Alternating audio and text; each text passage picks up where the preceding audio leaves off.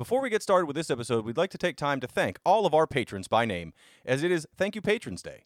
So we wish a very huge thank you to all of our patrons who make this podcast happen. Logan H., Mason, Burger Champ, Donovan B., Joseph, Kyle Von Kubic, Mentheon, Metal Dooley, Dwayne V., 2600, Nick A., Ben M., Ben B., Patrick, Marty B., David O., Jonathan M., Corporal Sprinkles, Will W., and Quentin H.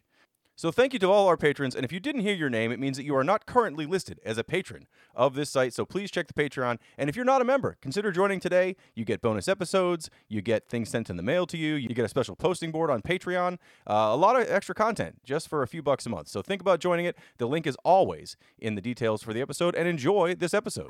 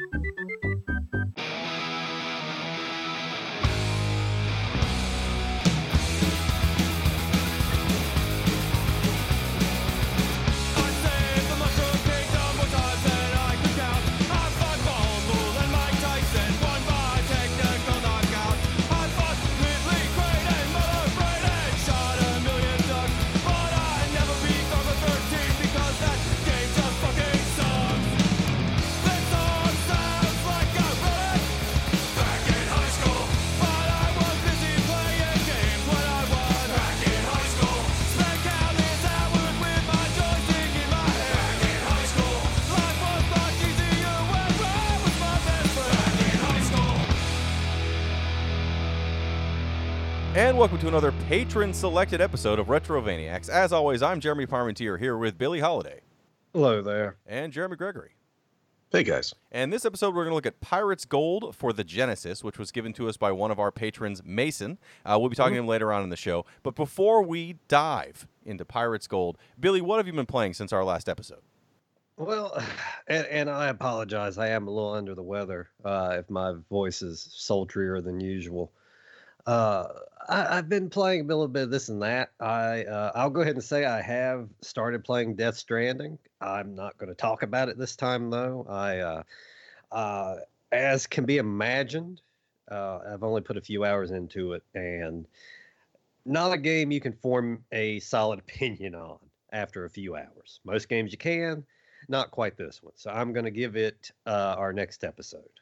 I will tell you about that. I've been playing Outer Worlds also.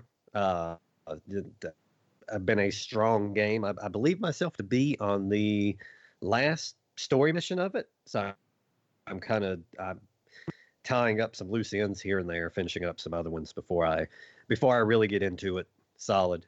Other than that, I had to put a good bit of time into the game we're talking about here today. And yeah, I mean, that's about it. And I mean, for the end of the year, it's like all of a sudden between Outer Worlds and Death Stranding and whatnot, I've gotten some games with some pretty serious length to them kind of thrown in my lap. So I'm just trying to do a little bit of a balancing job with it. Well, I have, unfortunately to everyone listening to this show, gotten very back into Monster Hunter, because the Resident Evil event is out, which I thought was a lot bigger than it is. Like the Witcher 3 event they put out was actually pretty impressive. There were special missions that were completely different than anything else in the game. This has one specific mission where it does have a zombie mechanic, which the game normally doesn't have, and you can use that to earn Resident Evil skins for your character, essentially, and for your Palico. And that's exciting, and I'm doing those things. But that, I've forgotten how long it takes, especially when you haven't been playing as much as I should be playing, I suppose. So I'm actually spending 45 minutes on some fights, and therefore that's taken up a lot of time. Well, I mean, it's okay. I guess I'm getting my money's worth out of a game I bought, a year and a half ago, and then another one expansion. I've got 400 hours logged into this thing, so that's good. This game did take a lot of time, and that's good. I also realize I've been buying a lot of games for the last couple years again, where I'm not really playing them. I'm buying them, I'm starting them, and then I'm not finishing them up. So I'm gonna probably make a list of things I've got to finish before I start buying more games. I do want Death Stranding, but again, You know, I realized when Outer Worlds came out that I have a copy of Fallout 4 I've never played, and I've got all these other games I've never finished, even Metal Gear Solid 5 in the case of Death Stranding, where I'm like, I've just got to play these things that I bought, never finished. So I'm sure that's what 2020 is going to lead to me. I will tell you that I did find a copy on the PlayStation 2 of Silent Hill 2, which has also been something I've started since our last episode because I was super into that. I'm very excited about Silent Hill 2, so I guarantee we'll talk about that at some point in the future. But yes, this game took plenty of time to kind of get into. Jeremy, what have you been playing since our last show? Like Billy, I did grab Death Stranding, and I'm about 25 hours into it, but I'm going to wait with him for the next episode to talk about it before I just start, endlessly gushing about it, how much I love it. I want to get into it. I want to make sure that the latter half of the game just doesn't take a nosedive. So we'll wait on that one. But one I actually do want to talk about is one Billy mentioned last episode, and that is Borderlands 3. Oh, and yeah, I could talk about it. Okay, all right. So I bought this. I'm a huge Borderlands fan. It is not something that I'm just like, this is the most amazing game ever. But to me, it is very much a popcorn kind of game. Like if there isn't too much going on right now, like that is like the game I will pull up Borderlands 2 and play it endlessly. It is one of my all-time favorites shooters, and I still think it is to this day. So I was really excited when Borderlands 3 hit. I actually pre-ordered it and grabbed it on day one. It was broke as hell for me on PlayStation 4. It didn't run well, had a lot of bugs. Actually hit for the first time in my entire life a progress ending bug in chapter or the second planet. And I could not actually progress in the game because of this bug. And I looked up the answers and it was like, you got to start over. I was like, oh, well, okay. Well, maybe I'll just let this game sit for 2 or 3 weeks and see if it gets fixed. And I did, and I started over, and this has been one of the more disappointing games of the year. I'll tell you. I finished it, and I think along the time, I think my initial review was it's serviceable. It certainly doesn't make any waves. It's Borderlands. And I played through it, and I think I was mostly satisfied. I thought there were some things that were underwhelming. I thought there were some characters that were not necessary, and I thought the main villains were pretty weak. And I think I touched on this last time. I started a second playthrough because it's fucking Borderlands. First Borderlands I've played through with each character. Second one I think probably is up there with games I have played through the most. I've just had multiple playthroughs with each character. I've still got like 2 going right now. I think just Borderlands 2 is one of those games. It's like Diablo 2. I'm fairly certain I'm always going to be playing that game. It's from time to time. Third, I started another one, and it's just like every problem that I was able to kind of, the hype got me through the first time playing through. It stuck out like a sore thumb this time, and I sat it down, and I can honestly tell you, I saw they're coming out with some DLC that to me screams, we know we fucked up, and here's Handsome Jack, and we sure hope that you come back. I don't think this one's going to get another playthrough from me. I think I'll do the DLC with my original character. It's got problems, and Jeremy, I'll let you if you want to continue. I mean, the problems for me is, the story itself it's not great. I don't think the villains are very good. I don't like the whole kind of YouTube aspect of it because it just reeks of something that's going to be dated in like a year. Like, anybody that plays this game like down the road is going to be like, what the fuck is this game about? What are they talking about? Followers and streams? It's almost dated at this point. So there's a lot of kind of cringe to just the story itself. I don't think a lot of the humor like lands at all. And everyone is just talking all the fucking time. They won't shut up. This is the talkingest game I think I've ever played. Like, there are times where people have been talking for a good 2 minutes, and like I have to sit there and wait before I can talk to the next person, because if I fucking press it, it's gonna glitch out and nobody's gonna, like, it's just gonna fuck up. So it's just that stuff really bothers me. I don't think the gunplay works as well. I think it's like they tried to like make it a little bit more, I don't know, active, I guess. Like the enemies themselves kind of jump around and do a lot more than what they did in Borderlands 2. It just feels like I'm constantly having to run after them. Makes sniping a nightmare, and I've always been a sniper in Borderlands games, and I've just had to abandon it basically in this one. There's just a lot about that game that's just really weird. Like they really wanted to make an open world for all of these planets, but it's just a lot of empty space as an excuse to make you get into your vehicle and drive to it. That's the thing, and it is.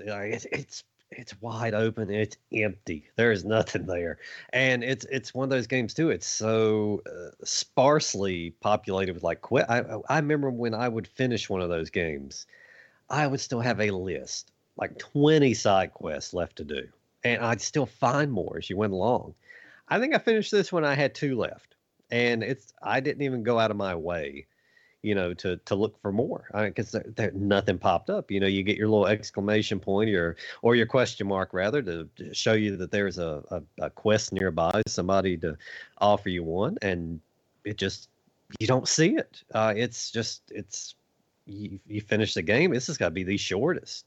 Yeah, I mean it feels long because it's pretty damn excruciating, but it's got to really be in terms of total playtime. To finish everything, it's got to be the shortest. And to add to it, I think 2 handled the characters from the first one really well, like bringing back your favorite characters. And this one, it is just don't get me started. Hey, folks like this guy, let's put him in there to deliver one line, and then we'll forget. And it's a waste of, and of course you want to focus on the new characters. You don't want the past characters to overshadow the ones you can actually control. But man, I mean, 2 brought everybody in a meaningful way, and it felt like they still had something to do. They were still doing something in the background, to help you out. And this one is just it's rough. It's bad all around. I'm kind of glad I didn't get the season pass for this, which is also a first for me with Borderlands. I'm probably going to wait and hear a review or 2 before I press on with anything else in this game. It's so disappointing. And I did actually start another playthrough, and at least I think in the new playthrough I have gotten better guns. Like there's just a problem with loot in this game, at least when I was playing my first time through, where I was like level 30 and I hadn't found a better gun that I'd gotten in like at level 11. And it was just nothing better was ever dropping. It was just greens. You go into these vaults at the end. That's like the big thing. You go into these vaults that hunters have been wanting to go into forever, and you open this treasure chest that you're expecting this amazing loot. And it's greens. It's a bunch of greens and like 1 blue. I was like, this is the shit I can buy at the vending machine. I ain't fucking going to no goddamn vault anymore. But anyway, yes, I'm disappointed for that. Thank you for tuning into our Borderlands 3 podcast. I will continue to kind of play it, and maybe things will change around in the future when their DLC hits. But that is maybe 2019's most disappointing game at this point. Well, yes, let's stop talking about Borderlands 3 and start talking about this episode's game, Pirates Gold, for the Genesis.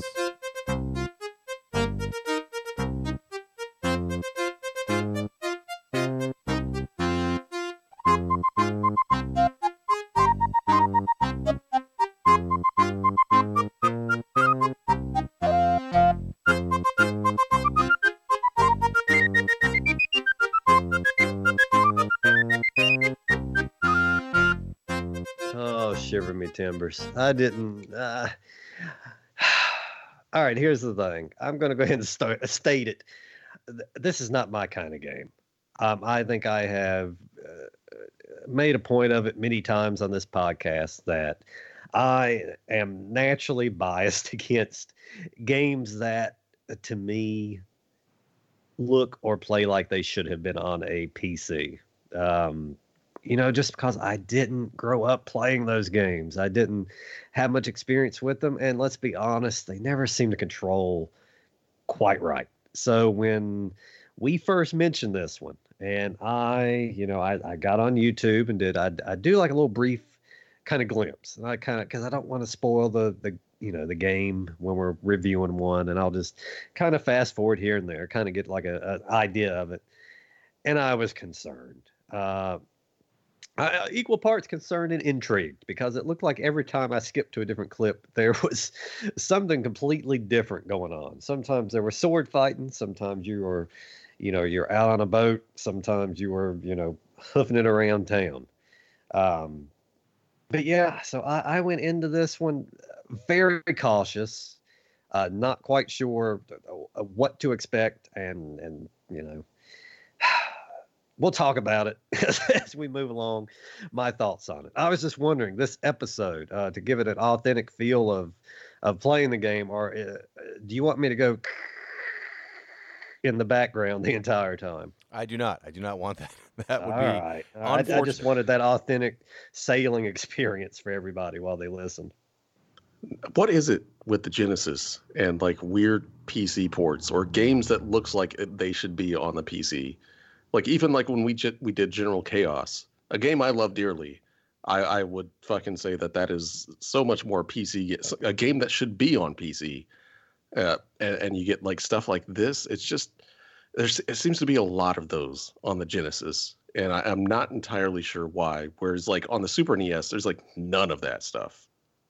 I mean they don't have to slum it.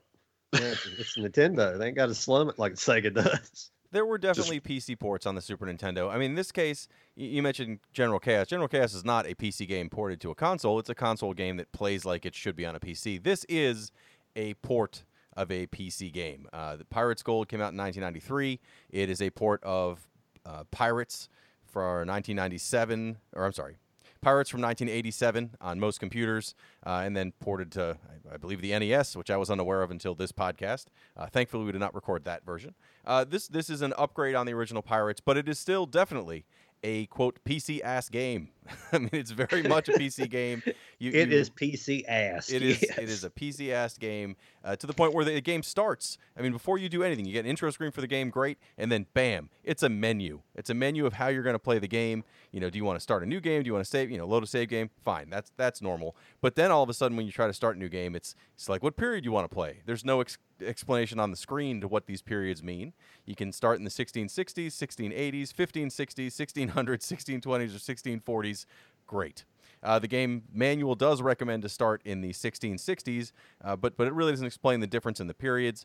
You get to pick what nationality you want to be, either English, French, Dutch, or Spanish. You get to put in whatever name you want for your character. I guess that's not necessarily a PC title or PC trait, but still, it's one more thing to put in, and then your difficulty, and you get to pick a special ability if you want to be good at fencing, good at navigation, good at gunnery, good at medicine, or be very witty and charming. It does not explain any of these things in the screen while it gives you the option. It does explain it in the manual to some level, so it's another game where you kind of really want to have that manual, but without it, you can kind of piece together after you play this game for a few minutes. You just want to pick fencing. Don't pick anything else, just pick fencing, because this game has a lot of fencing in it, regardless of what you think you're doing. There's a solid chance it's going to end with fencing. So after you go through this menu system, all of a sudden you're just thrown into the middle of a story where you're a stowaway on a ship, and as a result, you get captured by pirates, and you decide to take on the pirate captain, even though you're just some stowaway on a ship. That's your first experience with sword fighting in the game. Sword fighting is something you're going to do fairly often. It is using a standard 3-button Genesis controller in this game, so again, without the instructions, you really don't know what you're doing at this point, but the buttons work as follows. The A button does a thrust, which is a very fast attack. A B button is a slash that does a slower attack that does more damage, and C is a parry that in theory would block an enemy attack. I'm going to be honest, I didn't push C one time playing any of these sword fights after learning what it did. Sword fighting, generally with the game, you'll just mash on one of those buttons and push your character towards the other character as fast as you can, at least on the lower level of difficulty. I always made sure I used the A button, the thrust attack, because it was faster attack, and just kept aiming for the face, hitting up in the A button while I move forward, and that would win most sword fights. I don't know if you guys had a different experience with sword fights, or if you decided early on that the best thing to do was what I just explained. No, just like every morning at the McDonald's in line to get breakfast, the best way to win in that battle is to press forward and aim at the face. That's And it. that was generally what I did. I learned very early on. Uh, Pro tip: press left and stab at that guy's face. You will win pretty much all of the fights if you've put anything into sword fighting. It I don't know if I was taking advantage of something or whatever, because it does give you all these options, like Jeremy mentioned, where it's just like, it's like, should I be using these? But no, I mean, it never really got to that point where I felt like I needed to be using this.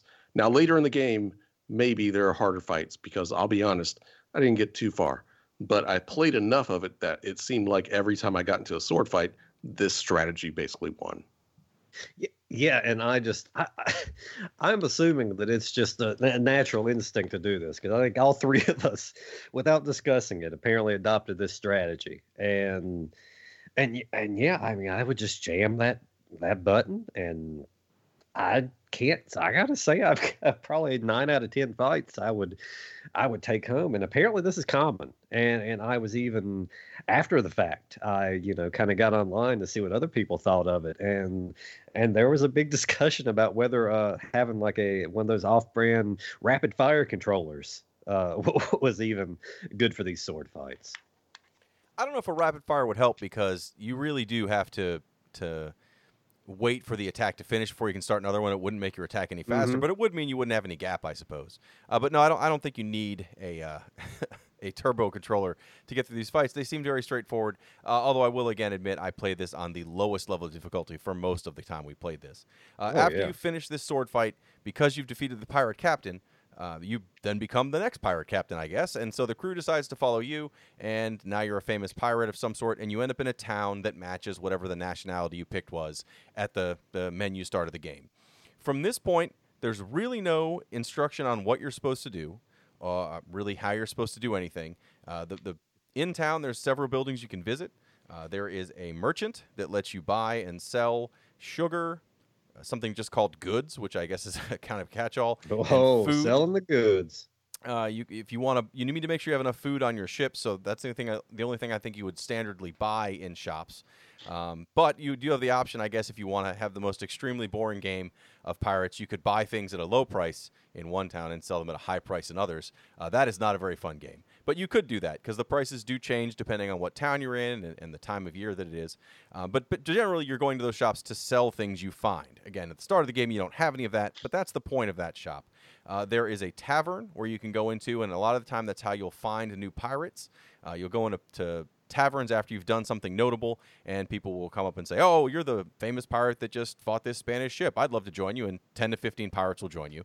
You do need more pirates as the game continues on, because you get more and more ships, and you need more pirates to manage those ships, and you need more ships to carry more goods and treasures and such. So there is a reason to get more pirates. And the other buildings you can find, there's a bank. The bank you need to go to occasionally when you've played this game a good amount to actually divide up your treasure. We'll get into that later. And there is a mansion where the governor lives. And if it's a town that you are friendly with, they will sometimes give you missions, such as going to another island to deliver a note, or they'll give you news like, "Hey, did you know that there's a treasure train over in this other city?" So you will want to kind of go to all these buildings you're in town, but really the point of this intro is to get you some more pirates, then leave the town by the docks, and you arrive on the giant map screen. This game is based entirely in the Caribbean, or is it Caribbean? I don't know.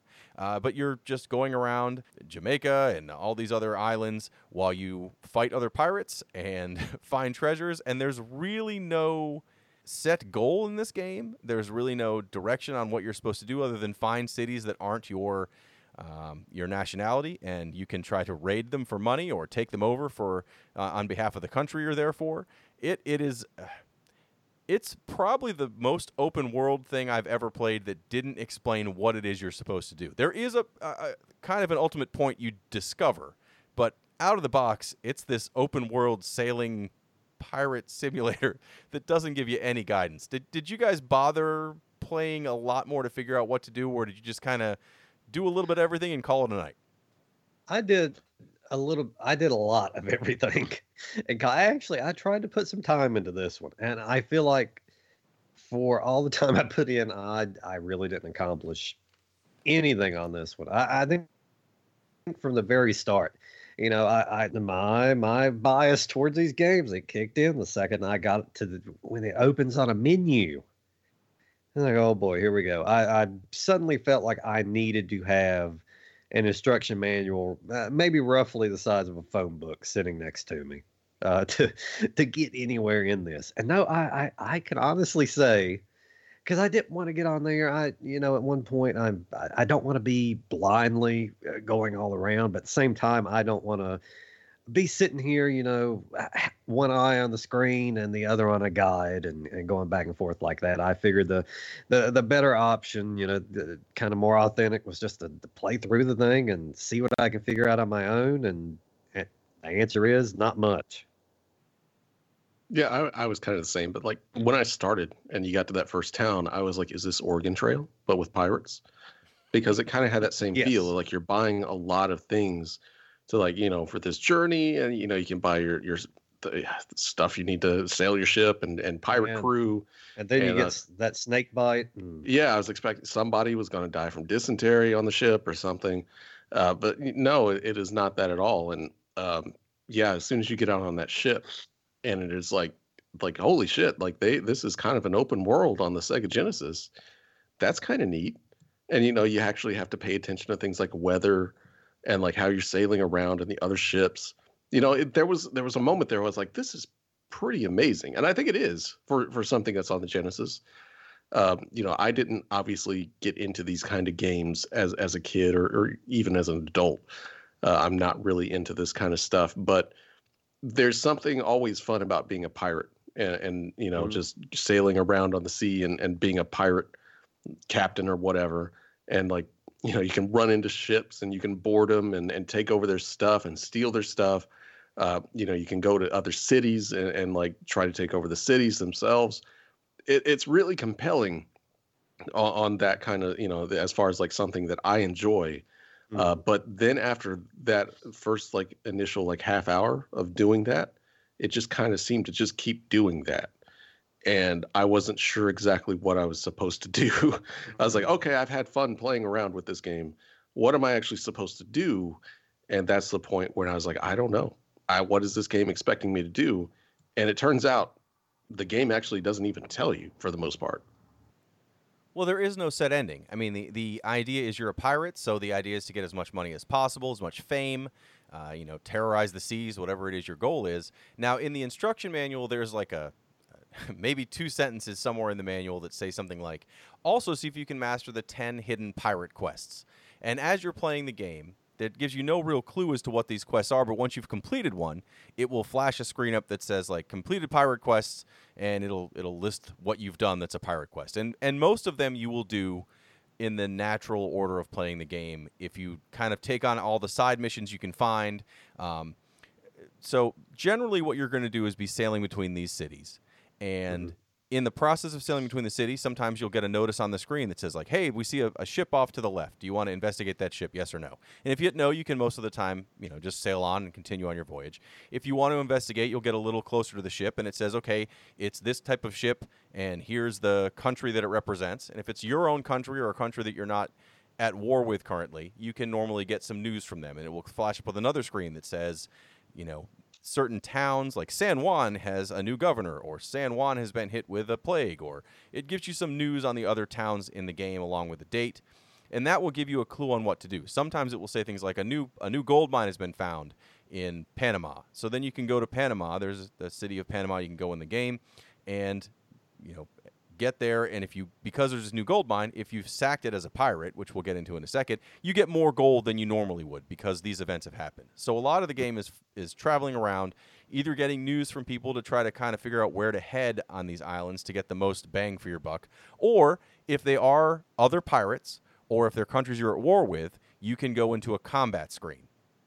Ship-to-ship combat in this game is really, really simple. At first, it seems All this game seems very daunting, but when you play it more and more, you realize it's a fairly simple, straightforward game that you have to figure out what you're doing overall in. But each piece is pretty simple. So ship combat, you literally are sailing around like you would be on the ocean map. So you have to worry about wind speed and direction. It affects how fast you move. It shows your ship and the enemy ship.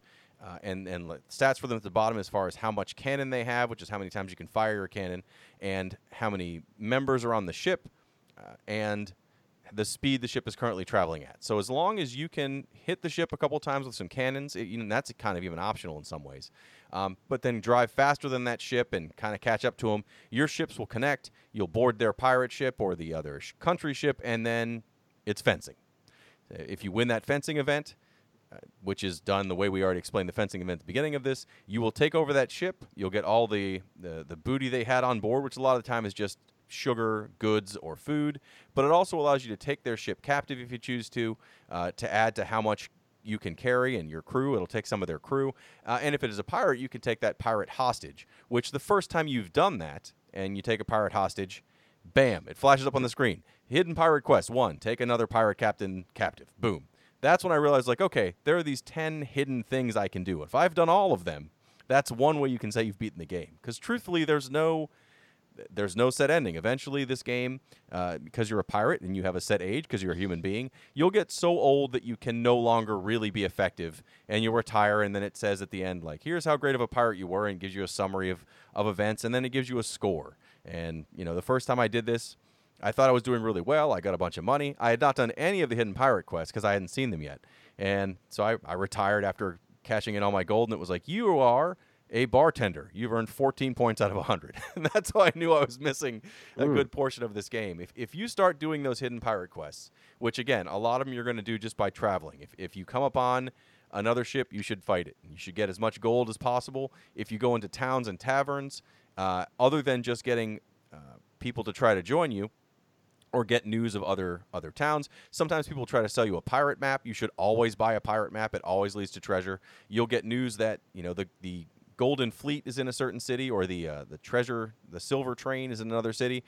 Those are also 2 of the hidden pirate quests. If you can find the city that has either the Golden Fleet or the Silver Train and attack it and win the city. Attacks against cities work exactly the same as ship combat, where you just drive your ship into a city and you'll start fencing.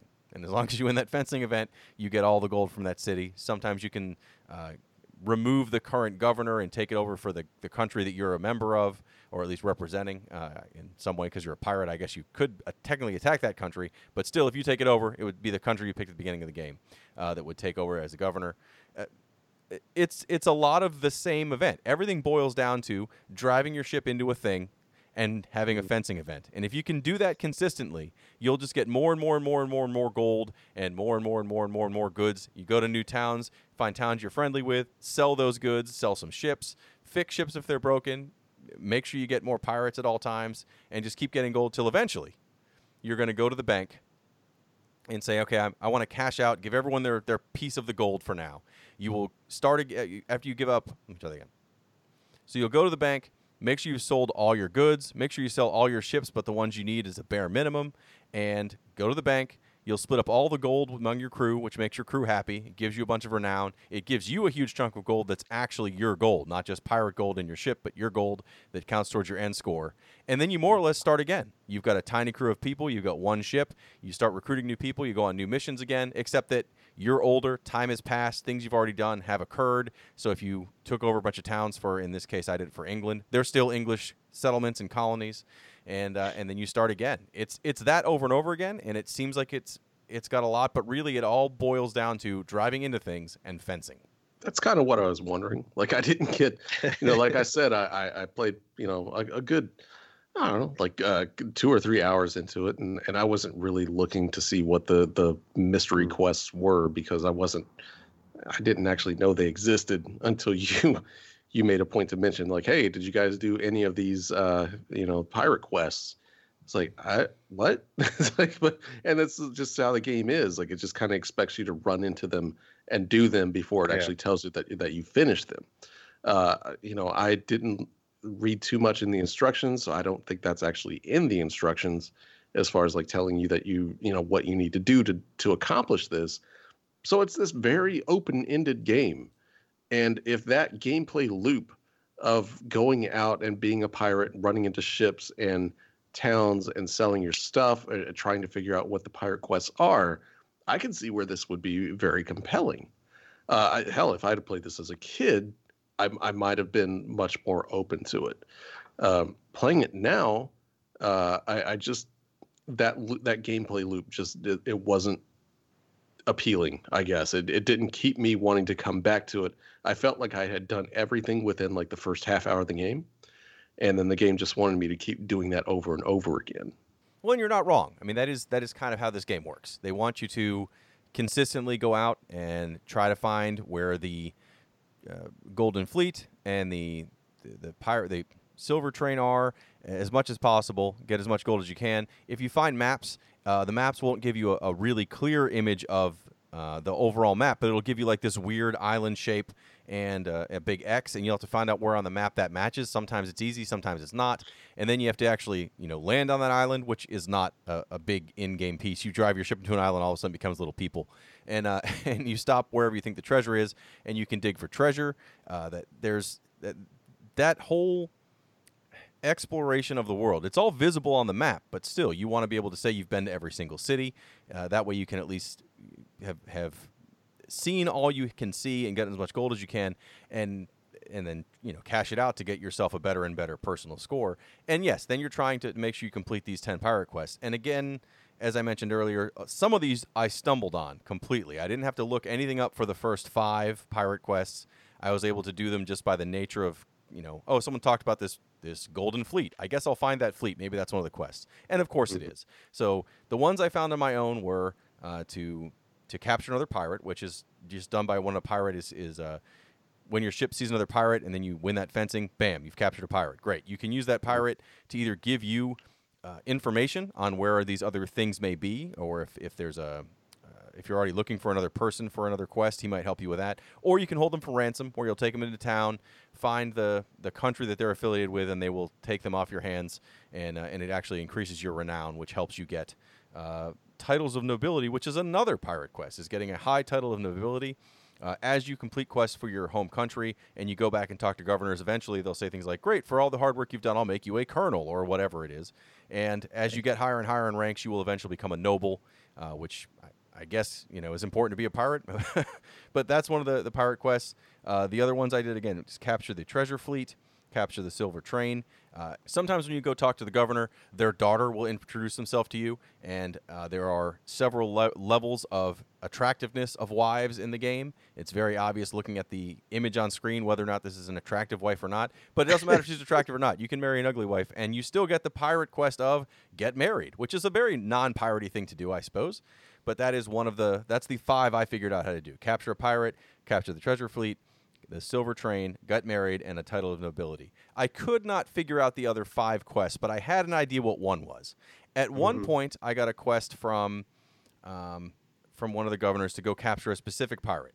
So I did, and when I captured him and brought him back, they gave me a treasure map where he said he knew where my long-lost sister was. And so it's the same thing as a regular treasure map, but it was a place I never did find. And I tried harder and harder to find this map. I mean, I admittedly did not scour every edge of the map because sailing around this entire map can be very daunting and time-consuming. But I did try a lot of places, and I never did find her. But apparently the other quests are to find 4 members of your family, because you're an orphan at the start of the game. So I guess you find 4 members of your long-lost family. And once you've saved all 4, or as you save all 4, they also give you a map piece for this lost Incan treasure. So if you can get the Incan treasure, that's the 10th quest, along with finding 4 of your members as the other 4. So those are the 10 pirate quests. Technically, I mean, that's what I consider to be the actual end goal of the game. Go out, do everything you can, but ultimately finish all 10 of these pirate quests. Once you've done that, it actually gives you the option to immediately retire, and it gives you a score, which is how you kind of know that's the goal. But you could also just make it your life's goal in this game to get as much gold as you possibly can before you cash out one time and see what your score would be. I mean, it's very PC in in the way that it has the objectives. So it very much reminds me of like of an old war game, or like the Cinemaware games, like Defender of the Crown, where yes, there's an overall goal, but also sometimes your goal is just to play this game your own way for a little bit, which is something I really liked. But I don't know if I really would have liked it enough to really learn this game if we weren't reviewing it. I think for like being a PC game that's on a console game, especially like the Genesis, I think it's well done. I think it's playable. You know, it is definitely not the General Chaos thing of where it wasn't even a PC game, but somehow fails at being a console game because it's such a PC game. You know, and it's just kind of hard to play. I think this one actually does. You can play it. But then I think it really falls on if this is something that interests you. If, like I said, the whole gameplay loop of doing all this over and over again is fun, and there's a lot of people that actually really do like it. That I've seen enough people that it was just like, this is one of the top 10 Genesis games ever made. It's like, well, okay. But it's not something that I, like I said, it's not my cup of tea. But there's definitely enough people out there that do really enjoy it, and I think that I would definitely say that this is one of the better for a game that is this PC. It does a really good job of translating over to a Genesis, which is kind of unheard of for a lot of those games. This is not disastrous, and I mean, I can't even say it's a bad game. This is in no way, shape, or form the type of game I enjoy. But yeah, I saw that too. Like a lot of people, there's nothing in between. You're either kind of where I'm at, or there are a lot of people that just love this game. And I saw that also. A lot of people putting that up there. One of the best Genesis titles. And I mean, that's certainly a matter of opinion. It's not one I agree with. But at the same time, I mean, it's great that a game like this is out there for the people that do enjoy it, and I think it's a great representation of what you could have had on the PC at the time and there on your console, and it's not the best sounding game, but it's not a bad looking game either. In some parts, it's not. The gameplay, it's just not for me, especially knowing now that it's just kind of a matter of just do however much you can before this this time. I mean, it's a time limit. The whole aging thing. Just collect as much money as you can before this point.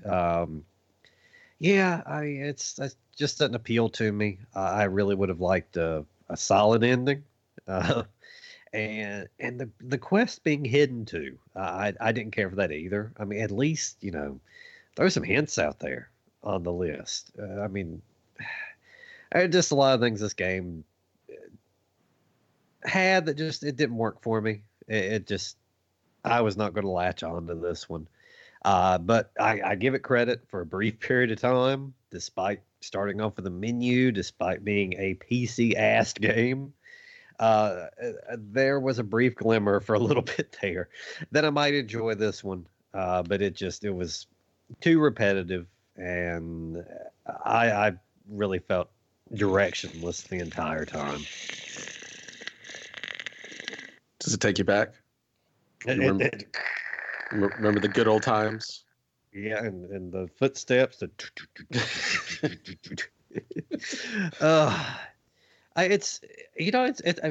I thought honestly, I got on here. I thought I was going to have a lot more bad to say. But I can recognize when a game is not a bad game. I mean, if this is the kind of game you like, if you like this genre, I mean, then this is an excellent game.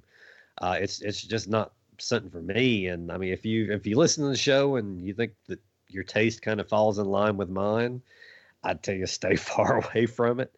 But if this kind of game's up your alley, then this is going to be a gold mine for you.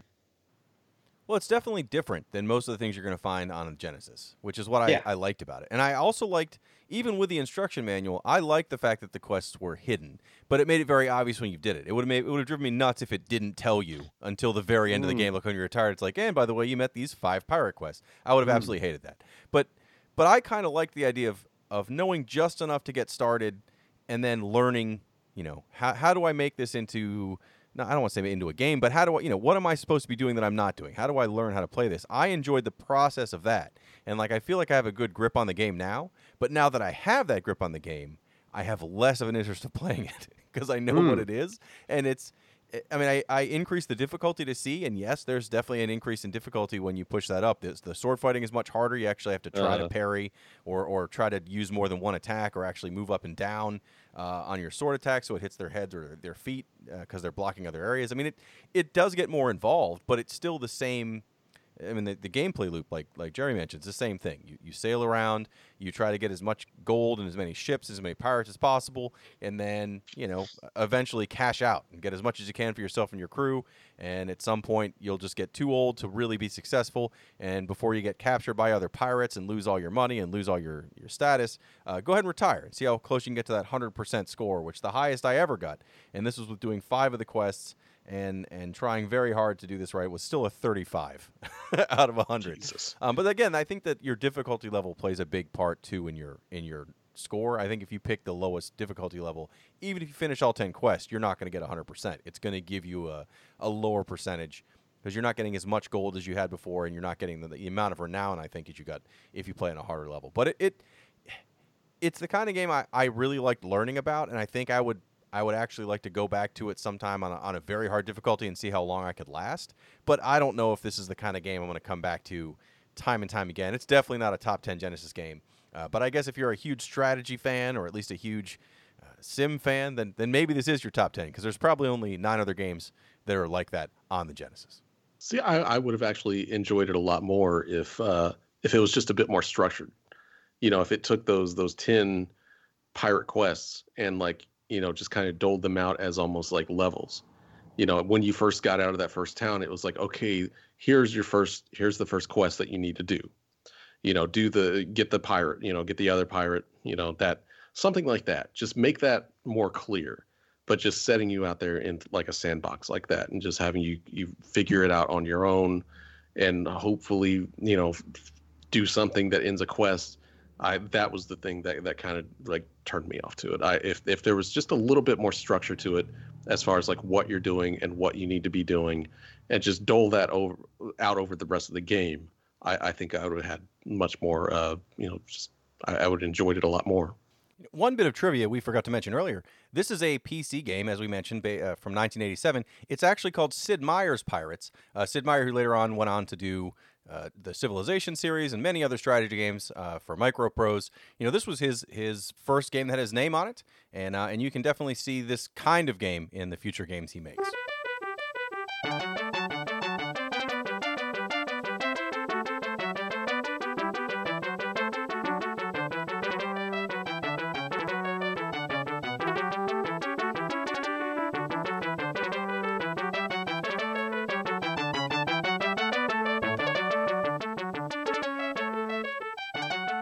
So this was a listener request that we got from one of our patrons at the Super Retrovaniacs DX level, Mason. And so we were going to talk to him for a little bit about why he picked this game, his thoughts on the game, his memories of the game. So welcome to the show, Mason. So since you picked this game, I'm sure you've played it before. What was your previous experience with Pirates Gold? When I very first played it, it was my dad's coworker had it. It was the only game he had on the Genesis, and we were over there a lot.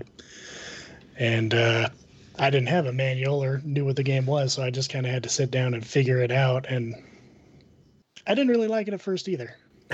Did you have so I guess you never played the PC version first? No, it was my first introduction was the Sega Genesis version. I have played the PC version since then. I didn't even know it was a Sid Meier game until then. I've also played the NES version since then. Ooh. I didn't even know there was an NES version. Yeah, that's why it's Pirates Gold.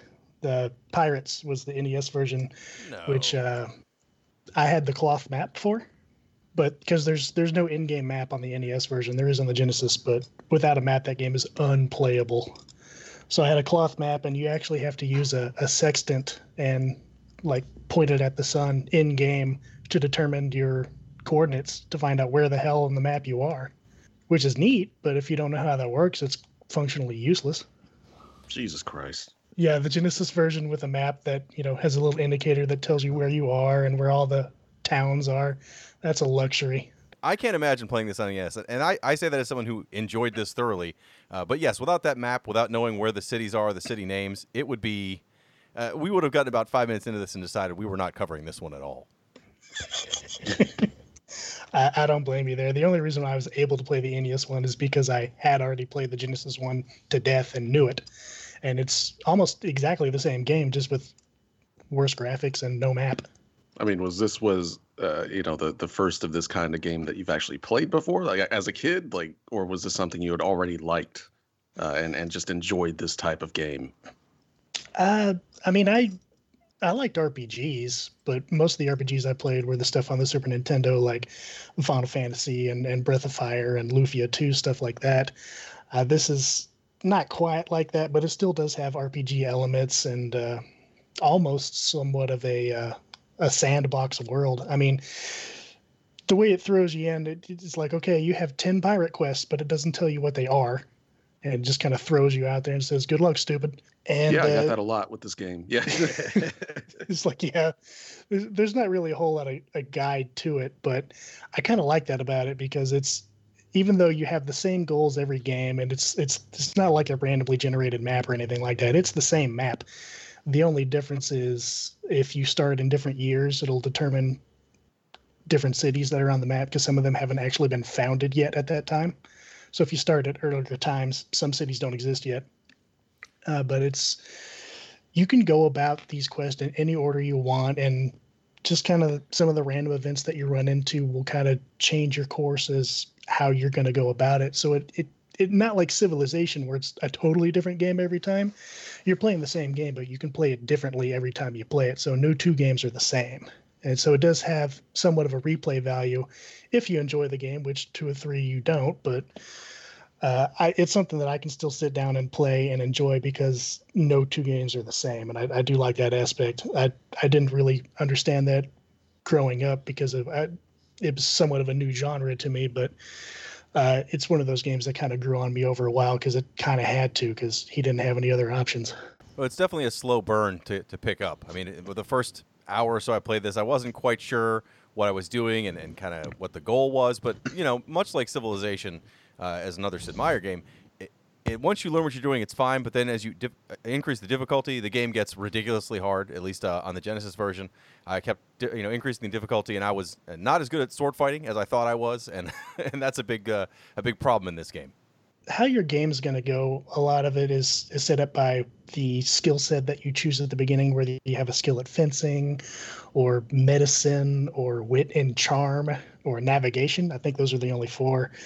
But they will kind of determine that your play style because, if you have wit and charm, it makes it easier to get married or to charm other women that will actually act as informants for you when you come back to that town and give you information about where the silver train is and stuff like that.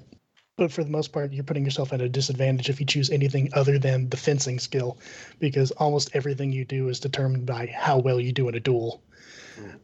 You can come back from overwhelming odds where you've got, 10 guys on your ship and 300 on theirs, and you can end up winning that battle with just you on the ship just by being a really good fencer. Navigation is functionally useless. The wit and charm is useless. Medicine just makes it so that age doesn't affect you as much, because the older you get in the game, the worse you are at everything you do until eventually you're just forced to retire because you're too old to pick up a sword and be any use with it. God, that's too real. Yeah. That is. Hitting home What's these even days. worse is like in your late 30s, you pretty much have to retire because you are so slow. You're going to lose every fight regardless of the odds. I can attest to this in real life. You have to retire and start a podcast about how you used to be a pirate. Now, as someone that's actually played this way more than we have, my strategy with fencing was to press the left button and press the attack button over and over, the mid.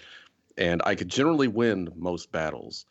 I don't know if that's because of the points that I put in or not, but is there any sort of more, strategy, I guess, to actually fencing and poking your sword into people?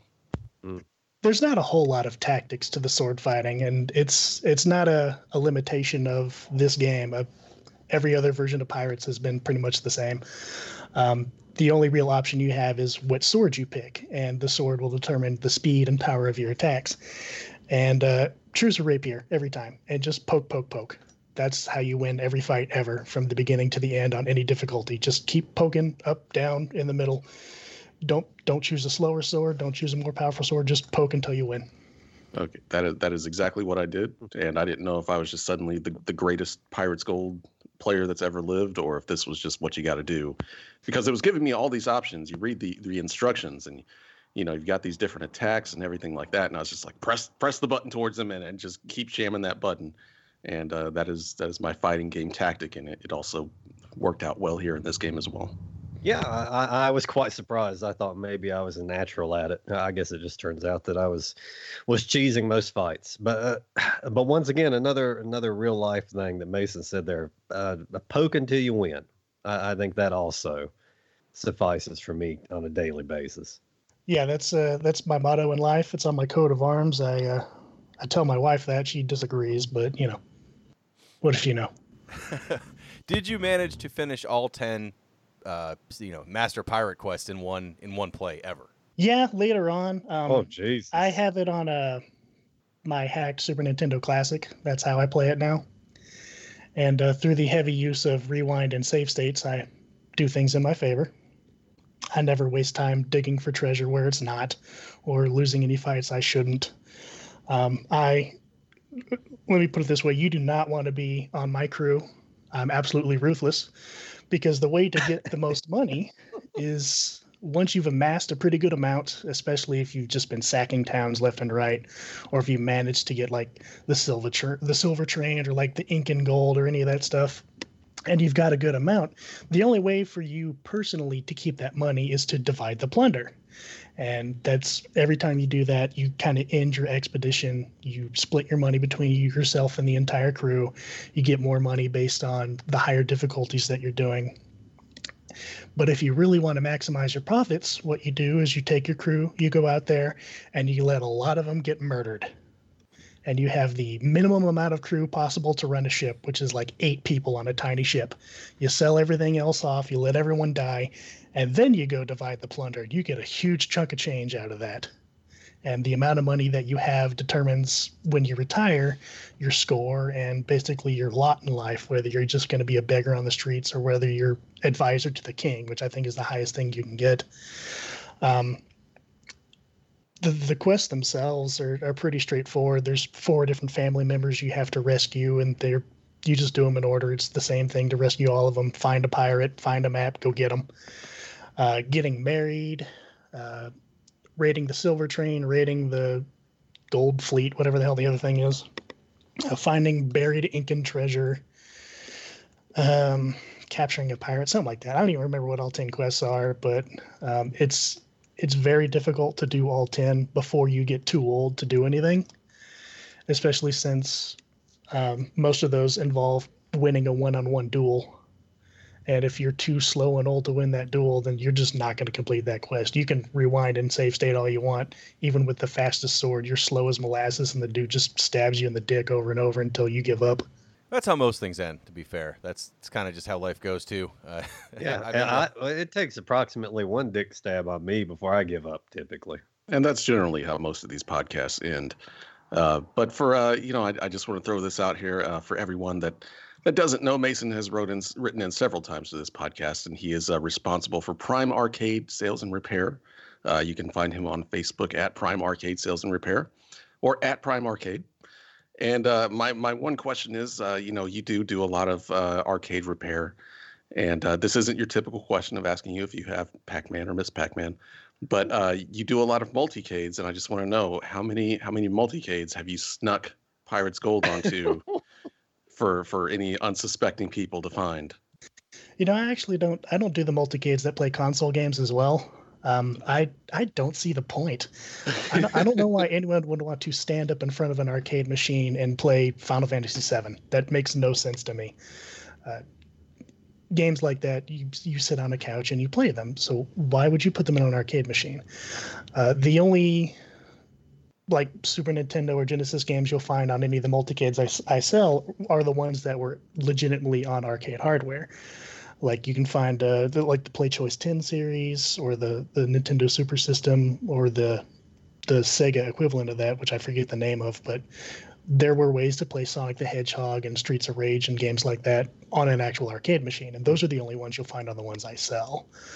If you want Pirates Gold, you're going to have to do what I do, put down some money and hack a Super Nintendo Classic like a criminal and just play it that way.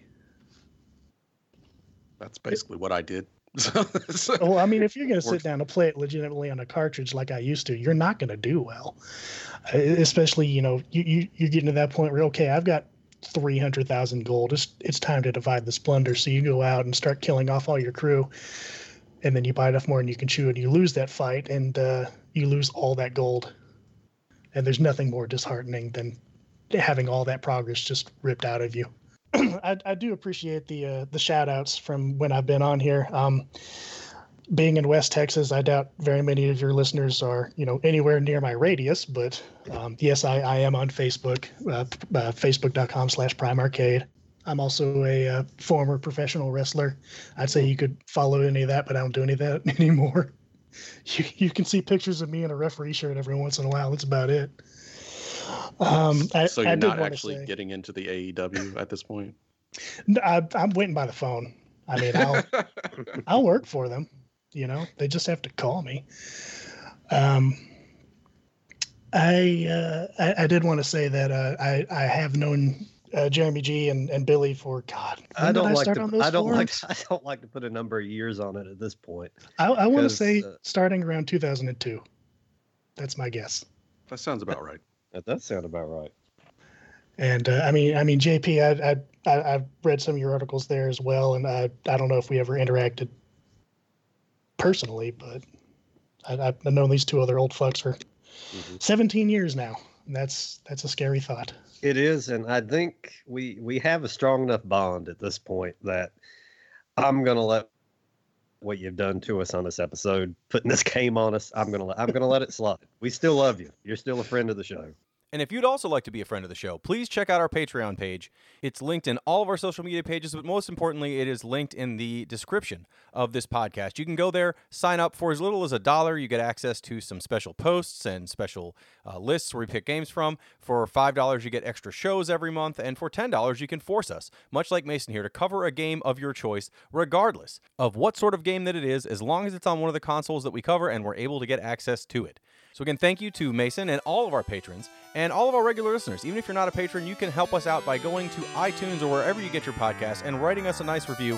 Give us a 5-star review, whatever the maximum review you can give us. It helps people find the podcast as well. And thank you to everyone who's listened to Retrovaniacs over the last 4 years.